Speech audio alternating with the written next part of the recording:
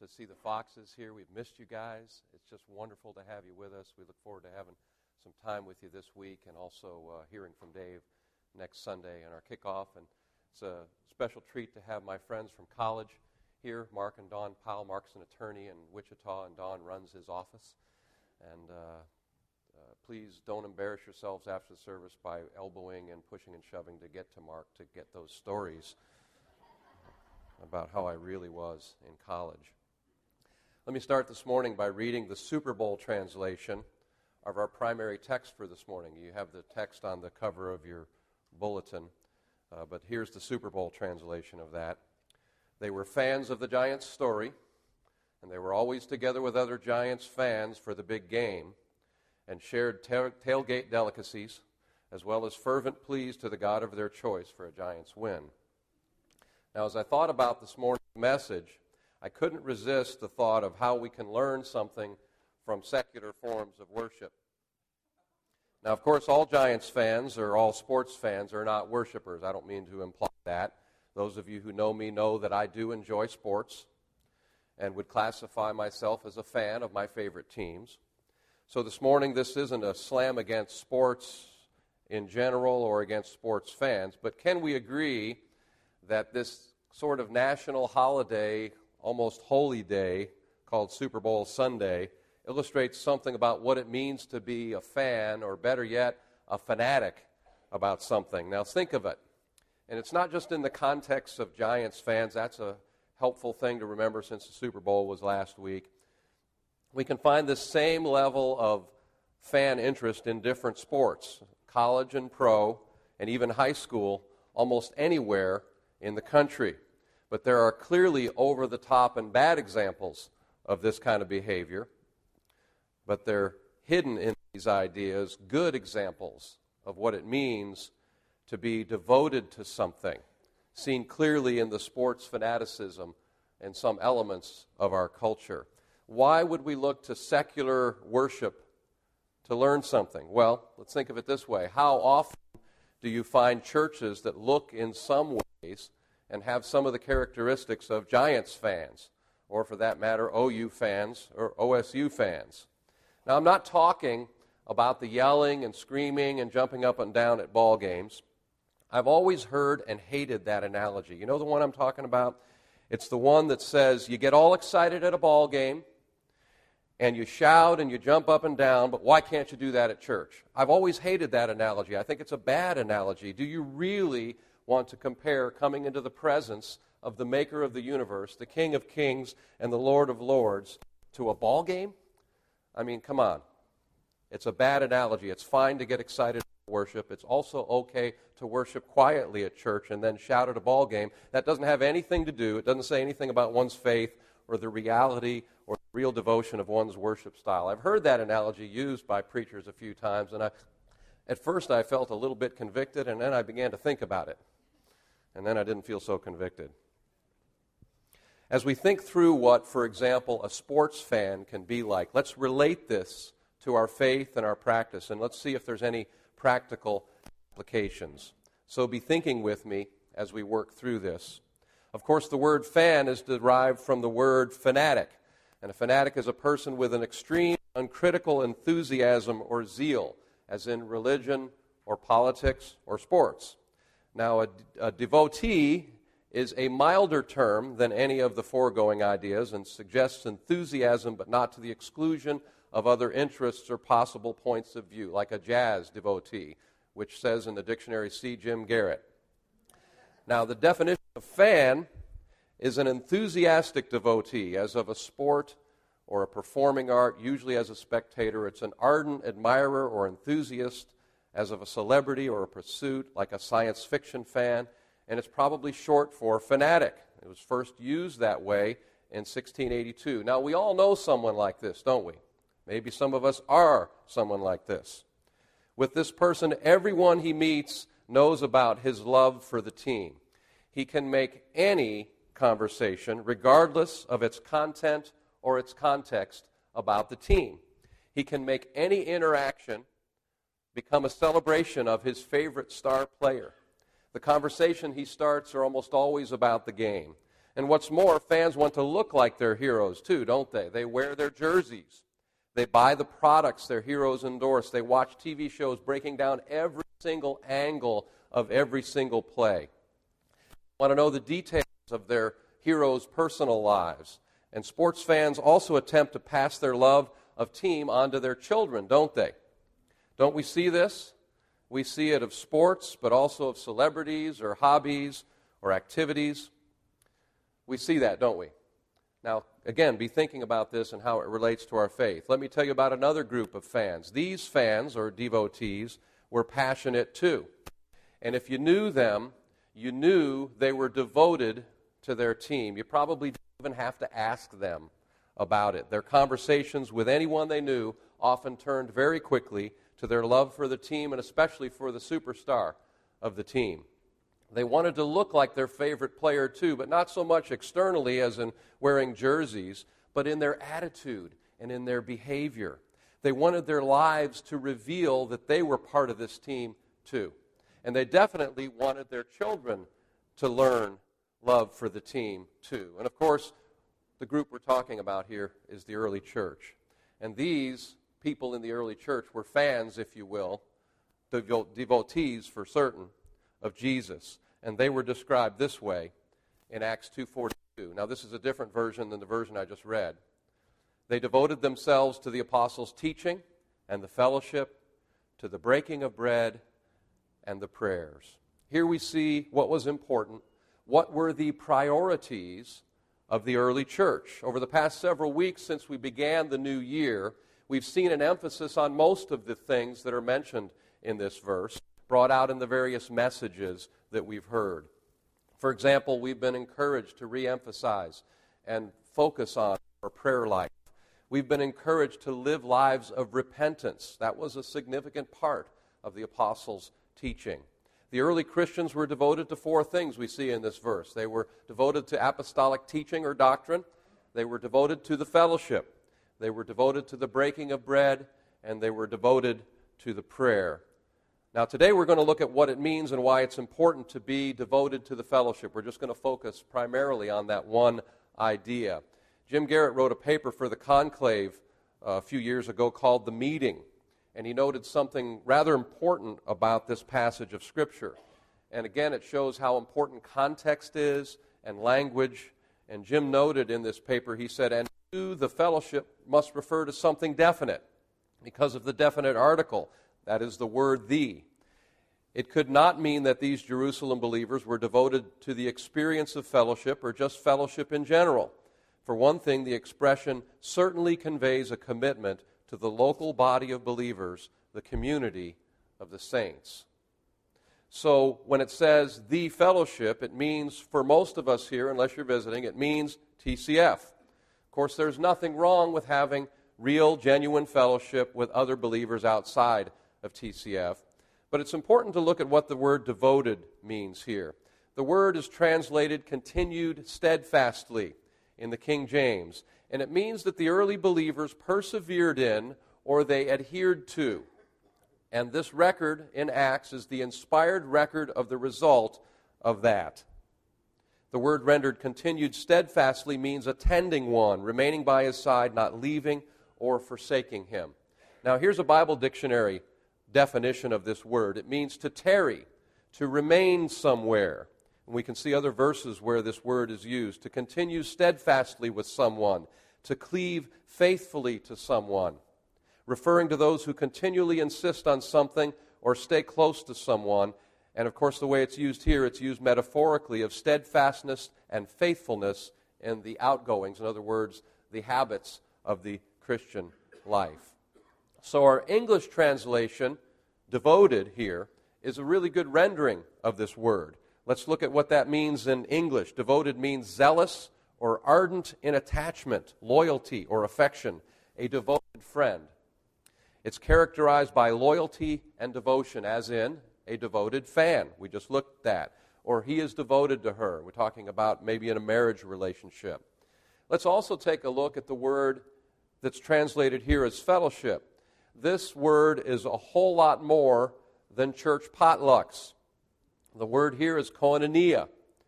In the context of this verse, it means to share in, to fellowship with, to participate. In other words, as Jim has said in his New Year's message, we're in this together. That's what koinonia means. And this here means everything. We're in everything together. We're fellow sharers of life in the Son of God. We rejoice with each other. We weep with one another. Our very lives are lives of one anothering. We share all of life together, and especially those most important things of God that we highlight each Sunday and each Wednesday night.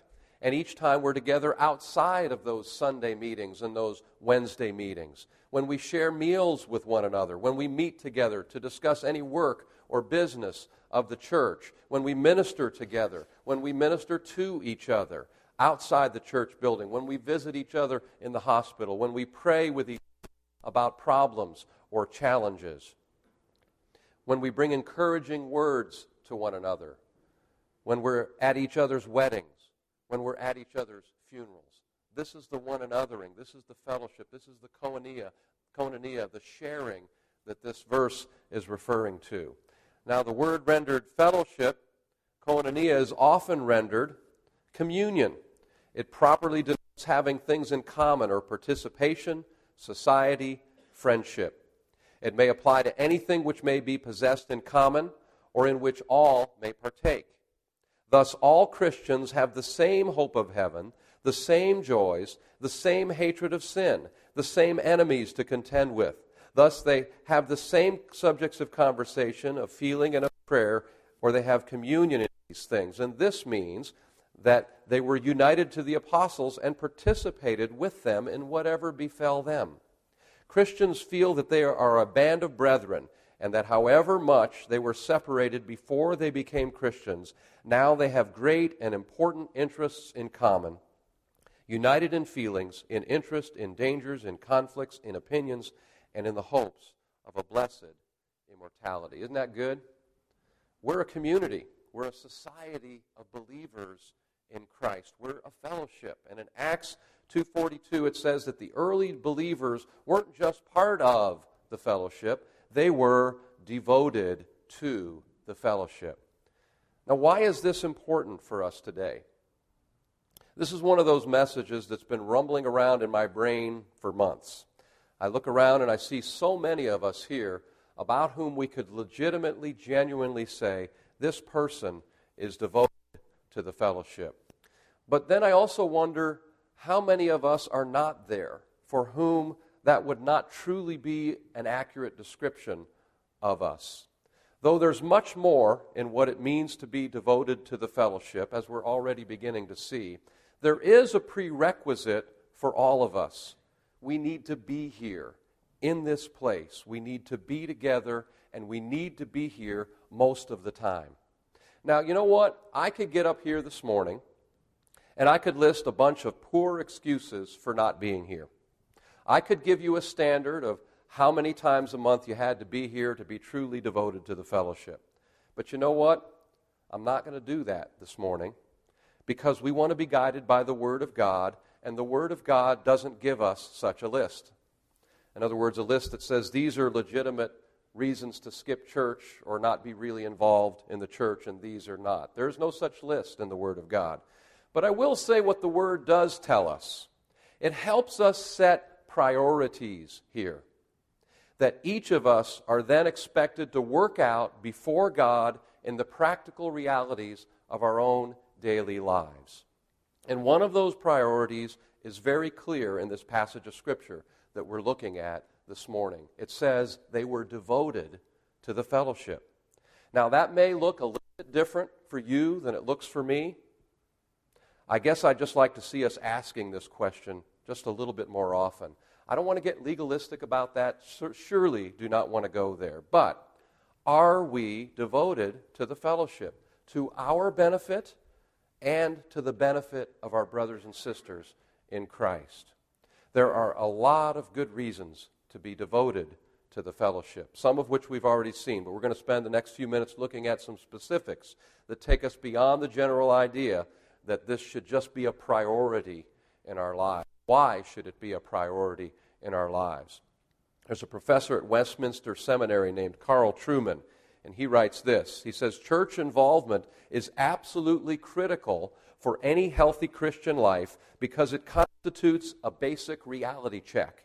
Most Christians spend their weeks surrounded by people who are not Christians, being exposed to ideas, images, and values which are antithetical to Christianity, which sells us the myth as if it were reality, which teach us that madness is sanity and sanity is madness. Time spent with brothers and sisters in Christ on the Lord's Day is thus time spent resetting your moral, spiritual, and intellectual bearings. Just a little bit more. Hang with me here. He also continues to write, you need to be there. And in nearly 2 decades of teaching, I have never yet met a student who messes up badly at an intellectual level who did not first mess up at an ecclesiastical level, whether through wrong choice of fellowship or no choice of fellowship at all. Put simply, if you are not involved in a church, then do not look for sympathy when your life leaves the rails and dives into a ditch. That's pretty strong, but it's true. Being devoted to the fellowship is spiritually protective for us. It's a vital way that God uses to keep us on track. Another practical reason to be devoted to the fellowship is that being devoted to the fellowship helps to teach us what it's like to love like Jesus. Charles Colson wrote, we are wired for connection. Genuine human flourishing is only really possible in community. Of course, real communities are messy and involve compromise and even sacrifice, which is why we try to make do with substitutes like the internet. This connectedness is at the heart of Christian teaching about love, both for God and for each other. In our radically individualistic culture today, embracing that connectedness is maybe the most countercultural thing that we can do. So there's a truth that this one anothering that we're talking about here this morning, we're called to do as part of the fellowship, it involves real challenges. Because you know what? This may come as a surprise to some of you, but some of us are more lovable than others.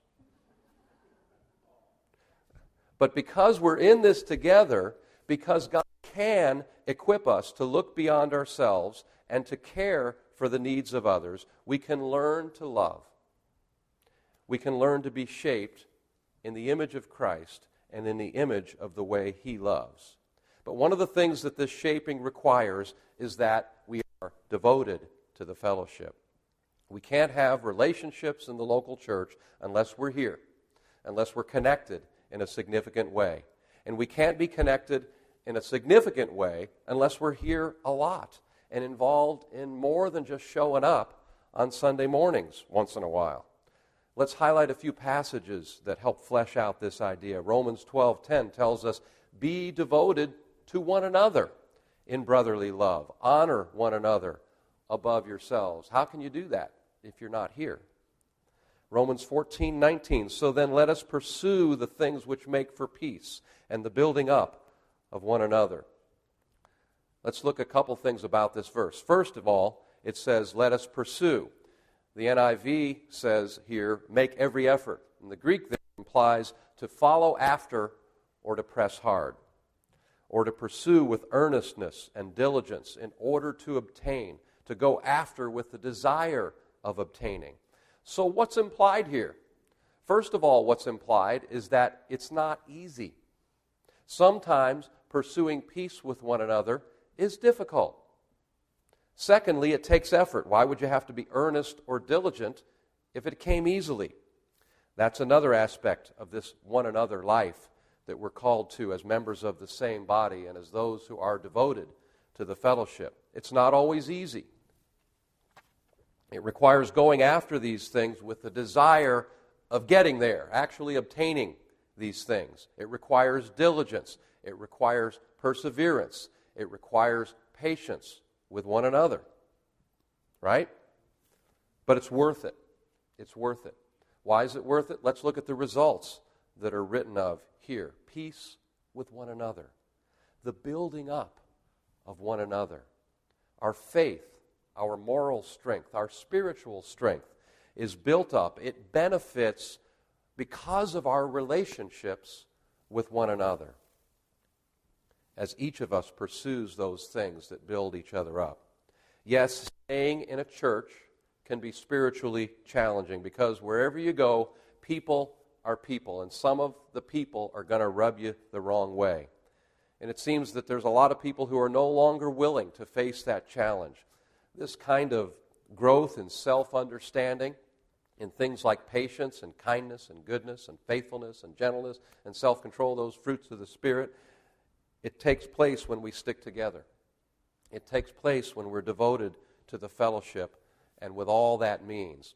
Now, this is especially the case for those courageous Christians who stick it out through the messy process of interpersonal conflict. Long-term relationships are the crucible of genuine progress in the Christian life. Let me say that again. Long-term relationships are the crucible of genuine progress in the Christian life. The truth is that people who stay grow, and people who leave do not grow. We all know people consumed with kind of a spiritual wanderlust. We never get to know them well because they can't seem to stay put. They move from church to church and they avoid conflict, always searching for a congregation that will better satisfy their felt needs. They're like trees, repeatedly transplanted from soil to soil. They're like spiritual nomads who fail to put down roots, and they seldom experience any kind of lasting, fruitful growth in their Christian lives. It's tied to their inability to stay connected to the body of Christ. A writer by the name of Joseph Hellerman writes this. He says, despite what we know about spiritual growth, nearly all churches in America are characterized by an unwillingness of members to commit themselves deeply to their respective church. For some, it means church hopping. For most, it means keeping the church at arm's length. That is, living as if the individual's life is primary and that of the church is secondary. This is a challenging idea, isn't it? Social scientists have intensively studied the particularly pervasive loss of social capital and lack of genuine community that characterize life in America and in its churches. They've concluded that we are a radically individualistic society, oriented toward personal fulfillment in ways profoundly more me-centered than any other culture or people group in world history. It is our individualism, our insistence that the rights and satisfaction of the individual must take priority over any group to which one belongs, that has seriously compromised our ability to stay in relationship and grow with one another as God intends. Isn't that an indictment on the church? Hopefully it's not an indictment on any of us. But the early church, again, back to this passage of Scripture, was devoted to the fellowship. Now, we have to be careful here. We can tend to romanticize the early church and make it seem more ideal or perfect than it really was, and assume that it doesn't apply to us today because of that. In our house church, we just completed studying the book of Acts, and we saw God move through the apostles as well as ordinary believers. We saw God accomplish all that He desired in spreading the gospel, despite the opposition, despite the persecution. But you know what else we saw as we studied? We saw contention between believers. It was there. It was all the good, the bad, and the ugly was there in the book of Acts about the early church. The idea is that they were people just like us. So while Acts 2:42 tells us that the early church in Jerusalem was devoted to the fellowship, we believe that's true. We should not assume that this was any easier for them than it might be for us. Surely they dealt with similar challenges as we do. Challenging personalities, people who are difficult to love. Maybe music they didn't care for. Maybe a preacher who was just kind of okay. But the fact remains that they were described as devoted to the fellowship. When we're devoted to the fellowship, we're following the pattern of the early church. When we're devoted to the fellowship, we have more of an opportunity to use our spiritual gifts. We can find our place of service. When you're devoted to the fellowship, you demonstrate a level of commitment to a spiritual family. It shows you're more than a bystander. When you're devoted to the fellowship, you can begin to develop a balanced Christian life. And balance is not a dirty word. It's a good thing, actually. We all have the tendency to gravitate toward extremes. We can find balance with each other. In the fellowship, we're interrelated. We're interdependent. This is a good atmosphere for growth in Christ. And isn't that what we all want? Isn't that what we want? Don't we want to grow in Christ? As we sharpen each other, our contact with other believers helps to bring balance. Being devoted to the church gives you the wisdom of an abundance of counselors. In Proverbs 11:14, it tells us, where there's no guidance, a people falls, but in an abundance of counselors, there is safety. The fellowship is a great place to find safety. We have older, more mature believers mixed in with younger believers, and we can actually learn from each other. Being devoted to the fellowship helps us find the joy of serving others. We see in Ephesians 2:10, we are His workmanship, created in Christ Jesus for good works, which God prepared in advance for us to do, that we should walk in them. This happens in many places, but our local church is a great place to serve. Sanctification is a community project, John Piper said. And that community, by God's design, is the fellowship. It's the local church. Consumers compare. Consumers critique. Consumers complain. But we don't come to church as consumers. We come as communers. We're communers. We're not consumers. We come not to consume, but to commune and to serve. Becoming devoted to the fellowship is not a burden. It's a gift. It's a gift. And it's a necessity for us as followers of Christ. It doesn't tie us down. It anchors us in the storms of life. Even the faults of the fellowship become opportunities to love and to serve. John Stott wrote, if the church is central to God's purpose, as seen in both history and the gospel, it must surely also be central to our lives. How can we take lightly what God takes so seriously? How dare we push to the circumference what God has placed at the center? And this begs the question, is our church just one of those things on our very long to-do list? And we all have pretty long to-do lists. Is it on the outskirts of our lives? We began by looking at what a fan looks like, even a fanatic. We easily see what that looks like because we all have some version of that in our own lives. I mean, if we're honest about it, right? It could be sports, it could be music, it could be hobby, it could be a club or an activity. And you know, there's nothing wrong with these things in their proper place. There's nothing wrong with these things. But how is our devotion to the fellowship? And how is that revealed in our lives? I've just got a few ideas here, and I've adapted these ideas from a book by Josh Harris called Stop Dating the Church. Kind of an interesting concept. First of all, we join. We become members. And following that, we make a genuine commitment. We put down roots. And third, we make the fellowship a priority. We build our lives around priorities. Building your life around the church means making it the kind of priority that secondary concerns flow around and not over. Our devotion to the fellowship is also revealed when we find ways to serve. 1 Peter 4:10 says, each has received a gift, use it to serve one another as good stewards of God's varied grace. Serving, if you think about it, serving is the easiest and the fastest way to feel a sense of ownership in our church. And it's also a great way to build relationships. And that's another thing that's revealed, that reveals how devoted we are to the fellowship. And we've said this before, but I'll say it again. Church is a team sport, but it's also not a spectator sport. Another way we highlight our devotion to the fellowship is to give. Now think about this. When you work and you get paid for what you do, that's a tangible return on your investment of yourself, of your time, of your energy. For the believer, giving is an expression of worship, recognizing that all we have is from Him and belongs to Him.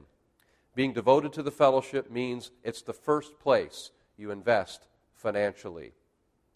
You know, we noted at the beginning that people who are fans almost instinctively want to share their love of whatever it happens to be, their fandom, if you will, with others.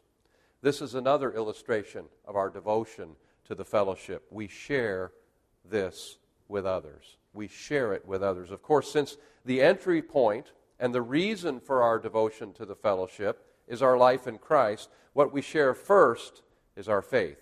We tell people about the good news, about the transformation in our lives. But then, why are we sometimes reticent to tell them about our family of faith, too? When we are truly devoted to the fellowship, we do this. Let's look at one final way we devote ourselves to the fellowship. One thing that's really true, and this is a plug for the leadership of this church, when we're devoted to the fellowship, we make the job of church leadership a joy. This is borne out in Hebrews chapter 13, verse 17, which reads, "Obey your leaders and submit to them, for they are keeping watch over your souls as those who will have to give an account. Let them do this with joy and not with groaning, for that would be of no advantage to you." Now, we're not going to get into the groaning part, okay? That's a whole other sermon. But let me give you a good example of what this scripture describes. And I share this story with permission. Most of you know Mike Brose. Mike, raise your hand. If you don't know Mike, there's Mike over there. Mike and Marin have been at TCF for a couple of decades now. But there was a season in his life when Mike could not honestly say that he was devoted to the fellowship. The first sign of that reality in his life is that his attendance was very sporadic. He wasn't here very often. Mike will admit today that it went a whole lot deeper than that. His walk with Christ at that time in his life was not as important to him as it had been previously in his life. But several years ago, Mike hit kind of a point of crisis, and God got his attention, and he turned things around in a very significant way. One of the first things that this turnaround meant was that there was a newfound devotion to the fellowship in Mike. All of a sudden, after a period of fairly sporadic attendance, Mike was here, and he was here a lot. And then after many years out of being involvement with a house church, Mike once again added this element to his spiritual life. And I have to tell you, if you talk to Mike now, this is a man who is devoted to the fellowship, but he's devoted to the Lord. He's passionate about his faith. I can see that so clearly in our conversations. He has a true desire to grow in Christ. I was telling Jim Grinnell just a few weeks ago after we'd had a house church meeting, and Mike had called me up and we dialogued about something we'd discussed the previous night, and he was asking for resources. He wanted to know more. He wanted to study more. I was telling Jim it encouraged and blessed me to see Mike's hunger for the Word of God and his desire, not just for the Word of God, but to integrate all of his life with his faith in Christ. It really does, in fact, bring me joy. As one of the leaders of this church, it brings me joy, just as it says in Hebrews 13. But let's take a look at what it says at the end of this verse. It says, "Let them," the leaders, "do this," in other words, watch over your souls, "with joy and not with groaning, for that would be of no advantage to you." Think about that. Continuing with the illustration of Mike's life, I can function as a leader of this church with joy when it comes to Mike. But that's an advantage not just to me. That's not just for my joy, but it's an advantage to Mike. It's an advantage to Mike. So to take this analogy further and to tie it what we're looking at today, Mike's devotion to the fellowship and his devotion to the things of God brings me joy and not groaning. And that's an advantage to Mike in all the ways that we've looked at here this morning. Acts 2:42 tells us they were devoted to the fellowship. And as we close and as we anticipate the beginning of our missions conference next Saturday, or Sunday, I should say, let's think about it this way. The early Christians were devoted to the fellowship. But what happened then? What happened next?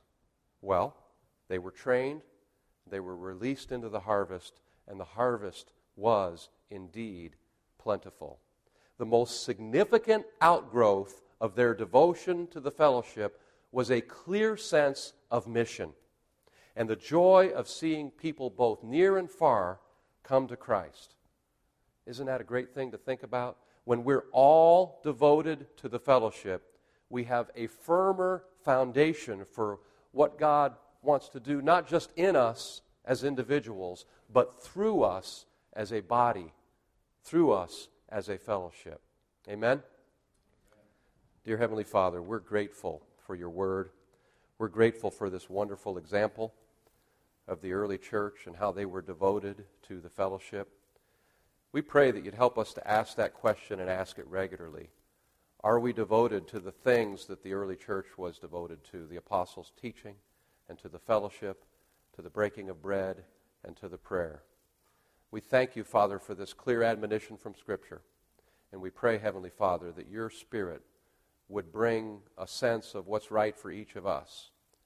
Not a list of do's and don'ts, not a list of what's right and what's wrong, Father, but a sense of priority directed by your Holy Spirit, what's supposed to be important in our lives, and that we would be guided by your word as we set the priorities in our lives, and that we would truly be a people who are devoted to the fellowship. We pray in Jesus' name. Amen.